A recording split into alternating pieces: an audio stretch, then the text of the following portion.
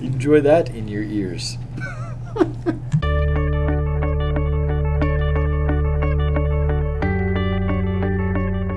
Hey guys, welcome back. It's the fourth Sunday in Ordinary Time. Hey everybody. Hi. Glad you're with us. Hey. We're going to jump right in Yes, we are. With the first reading. with the first reading. And the first reading comes from the book of Deuteronomy. Moses spoke to all the people saying, "A prophet like me will the Lord your God raise up for you from among your own kin. To him you shall listen. This is exactly what you requested of the Lord your God at Horeb on the day of the assembly when you said, 'Let us not again hear the voice of the Lord our God, nor see this great fire any more, lest we die.' And the Lord said to me, 'This was well said. I will raise up for them a prophet like you from among their kin, and will put my words into his mouth. He shall tell them all that I command him. Whoever will not listen to my words, which he speaks in my name, I myself will make him answer for it. But if a prophet presumes to speak in my name, an oracle that I have not commanded him to speak, or speaks in the name of other gods, he shall die.'" And our psalm comes from Psalm 95. If today you hear his voice, harden not your hearts. Come, let us sing joyfully to the Lord. Let us acclaim the rock of our salvation. Let us come into his presence with thanksgiving. Let us joyfully sing psalms to him. If today you hear his voice, harden not your hearts. Come, let us bow down and worship. Let us kneel before the Lord who made us, for he is our God, and we are the people he shepherds, the flock he guides. If today you hear his voice, harden not your hearts. Oh, that today you would hear his voice. Harden not your hearts, as at Meribah, as in the day of Massah in the desert, where your fathers tempted me. They tested me, though they had seen my works. If today you hear his voice, harden not your hearts." And our second reading comes from Paul's first letter to the Corinthians. "Brothers and sisters, I should like you to be free of anxieties. An unmarried man is anxious about the things of the Lord, how he may please the Lord. But a married man is anxious about the things of the world, how he may please his wife, and he is divided. An unmarried woman or virgin is anxious about the things of the Lord, so that she may be holy in both body and spirit. A married woman, on the other hand, is anxious about things of the world, how she may please her husband. I am telling you this for your own benefit, not to impose a restraint upon you, but for the sake of propriety and adherence to the Lord without distraction." And our gospel is from Mark. Then they came to Capernaum, and on the Sabbath Jesus entered the synagogue and taught. The people were astonished at his teaching, for he taught them as one having authority, and not as the scribes. In their synagogue was a man with an unclean spirit. He cried out, "What have you to do with us, Jesus of Nazareth? Have you come to destroy us? I know who you are, the Holy One of God." Jesus rebuked him and said, "Quiet, come out of him." The unclean spirit convulsed him, and with a loud cry came out of him. All were amazed and asked one another, "What is this? A new teaching with authority? He commands even the unclean spirits, and they obey him." His fame spread everywhere throughout the whole region of Galilee. All right, so go ahead and take a couple minutes to read over the readings yourself, or if you're doing this with some friends or family, and see if there's any key phrases, things that stand out to you, words that stand out to you, and we're going to do the same. I remember a couple weeks back we were talking about, I'm afraid if it was Advent or afterward, we were talking about John the Baptist, because he was in the Gospels for a couple of weeks there, at the beginning of different Gospels. But they ask him, like, "Are you Elijah? Are you?" And they ask, "Are you the prophet?" And we had Bible study, and a couple of their teens asked, like, "What prophet are they talking about?" It's like, are they talking about Elijah? But they also named Elijah. We didn't know, and so Chelsea looked up and realized that it was referencing this first reading where Moses is saying in Deuteronomy, which is like his farewell speech to the Israelites, he's saying, "There will be a prophet like me from among your own kin that will be raised up." And so that's the prophet that they were referring to there, which is just cool that it came back around at this point when the actual prophet to whom Moses was referring is beginning his ministry, which is Jesus in Mark at this point. And so I just think that's very cool. One other thing, I always love the question in the gospel, in this particular part of the gospel, or they ask it at the end, but it says it in the beginning.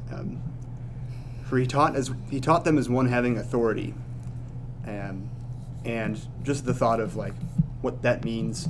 I remember a couple years back when I was in the seminary, Bishop Burns came for the first time to the seminary for evening prayer and dinner, and he gave a short homily, and I just remember that very first time hearing him. I forget everything that he said, but I just remember having like an image of like there's something in that which is like what it means to teach with authority. He obviously believes what he's saying, and he lives it. And I just imagine that Jesus himself speaking in the flesh would be, so much more cool or, authoritative or whatever. But I just love that I got that image of kind of what that means, and the people recognize it. Obviously, Mark kind of chooses their words here, but that's the question they ask. They ask, "What is this? A new teaching with authority?" He commands even the unclean spirits, and so just that's a cool thing at the beginning of this gospel as we still kind of start out this liturgical year for us to keep in mind that that's what Jesus is he's doing. He's something that's different about him. Yeah, I remember this reading kind of helped me whenever I was getting ready for confirmation, and I think I was a senior in high school, and it was the first time that I actually felt like I understood what it meant, the gift of fear of the Lord.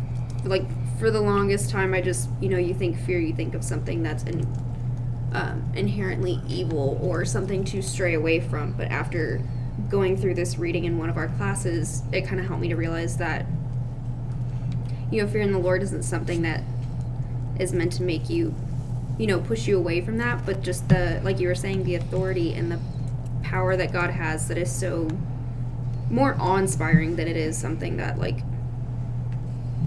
would, kind of cast you away. And so, just kind of realizing that fear is not something to think of as something that is evil, but rather that is something that draws you in because of the, absolute truth and kind of transparency that comes with it. I think one line that stands out to me is from the first reading, where it talks about, let us not again hear the voice of the Lord our God, nor see this great fire any more lest we die. And I think as Erica was talking about that fear, and just thinking that it's something to be afraid of, but as it tells us in the psalm, like, if today you hear his voice, harden not your hearts. Like, to be joyful in recognizing the Lord's voice, and are we attuned to that? And how are we listening to it? Because the more time that we spend listening to the Lord's voice, then we know that it's him calling us, opposed to other things. And what are we really listening to? Kind of in the second reading of talking about the anxieties of the world. And I think we often get so caught up in this reading of, like,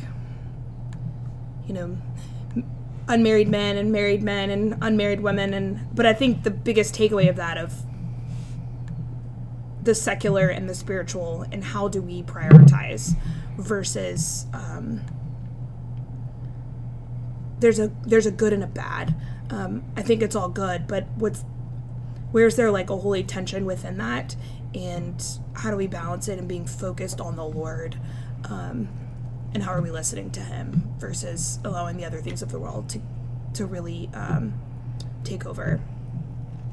Yeah, I think with that second reading, Paul's letter to Corinthians, starting out like, I want you to be free of these anxieties, and then he talks about the married man and the married woman and the unmarried man and unmarried woman, and he says, I'm doing this for your benefit so that you can have a relationship with the Lord without distraction, right? Because we know that as those different vocations in our lives come about, that we feel more and more pressure to help other people around us achieve that goal. of that relationship with the Lord. But if we're focused more on the relationship than we are on being with the Lord, we get distracted in that way. Man, I love just how these readings go together in so many ways. So with Moses saying, a prophet like me will the Lord your God raise up from among your own kin. To him shall you listen. And everything that's in the gospel. And I wonder, Andrew, when you were pointing that out, my initial thought was, right after Moses, he doesn't make it through the desert into the Holy Land. Instead, there's another prophet that comes right after him, Joshua. And I wonder if the mindset of the people was, oh, you're talking about Joshua. Clearly, this is who you're talking about. But then we have the gospel. And it says that the people were astonished by his teaching because he didn't teach like one of the scribes. He taught with one having authority. And so what would happen is the scribes would come in when you went into the synagogue to teach.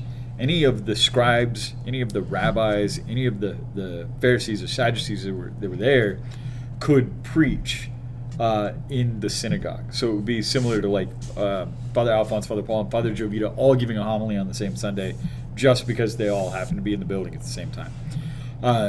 But there was something different, like you said with Bishop Burns when he came and gave this homily to you guys. There was something different about what Jesus said and what Jesus did.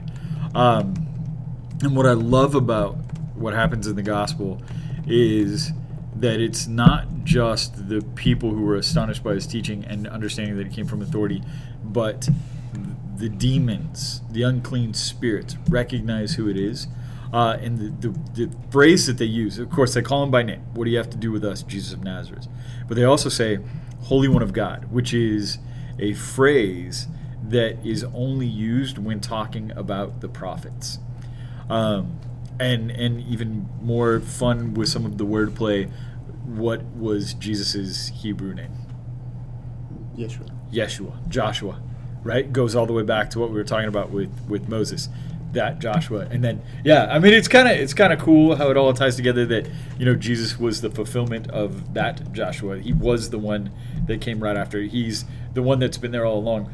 What I find so fascinating with this is that Jesus has this, and he commands unclean spirits, and they obey. But the people who are in the synagogue don't. We know about the rejection that Jesus has, even so much so that Jesus has to say that like a prophet will not be welcome in his own city, in his own place. And it makes me think, like, where was Jesus when all of this happens? He's in the church. What are we doing as Catholics in the church that is distracting us the same way that the people in Corinth were distracted? What are we doing that is distracting us from that relationship with Jesus Christ? Are we listening to everything that's being asked of us the way that Moses said that to him you shall listen? Are we listening to everything? Are we truly loving our neighbor? Are we loving as Jesus Christ loved? I mean, we know the statistics. We work in the church. Two-thirds of Catholics don't even believe in the true presence. 90% of Catholics don't see any moral objection to contraceptives. More than half are pro-choice. Like, these are all issues that are very clearly defined in the Catholic Church as, this is the true presence of Jesus Christ, body, blood, soul, and divinity. No, like, life begins at conception and ends with a natural death. We don't agree with contraceptives. So if we're not listening to the teaching authority that even demons are willing to follow, then what are we doing as followers of Christ? What are we listening to, and how is that affecting us?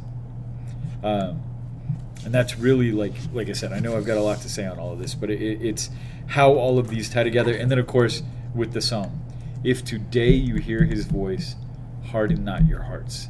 Again, who are we listening to? What are we listening to? Because if it is just as simple as I'm listening to, Paul and Andrew and Chelsea and Erica, and that is my fulfillment of the faith, our job is to point you in that right direction. Our job is to point you to Jesus Christ. But none of us are Jesus Christ. None of us are the speaking authority of the church. None of us are the Christ who founded the church, that is part of the part of the Trinity, So, yes, we appreciate you listening, and we try our best to point you in the right direction. But we are not God. And God has come, and he has spoken, and he teaches with this new authority. And how are we following him? And I think that's the most important. Because, like St. Paul, we want you to be free of anxieties. And we want you to have that relationship with the Lord that is without distraction. That's it for this week, guys. Thanks for joining us. We hope that you join us again next week. Like, subscribe, share, do all those fun things for us. And we will talk to you again next time. Bye. Have a great week. Bye.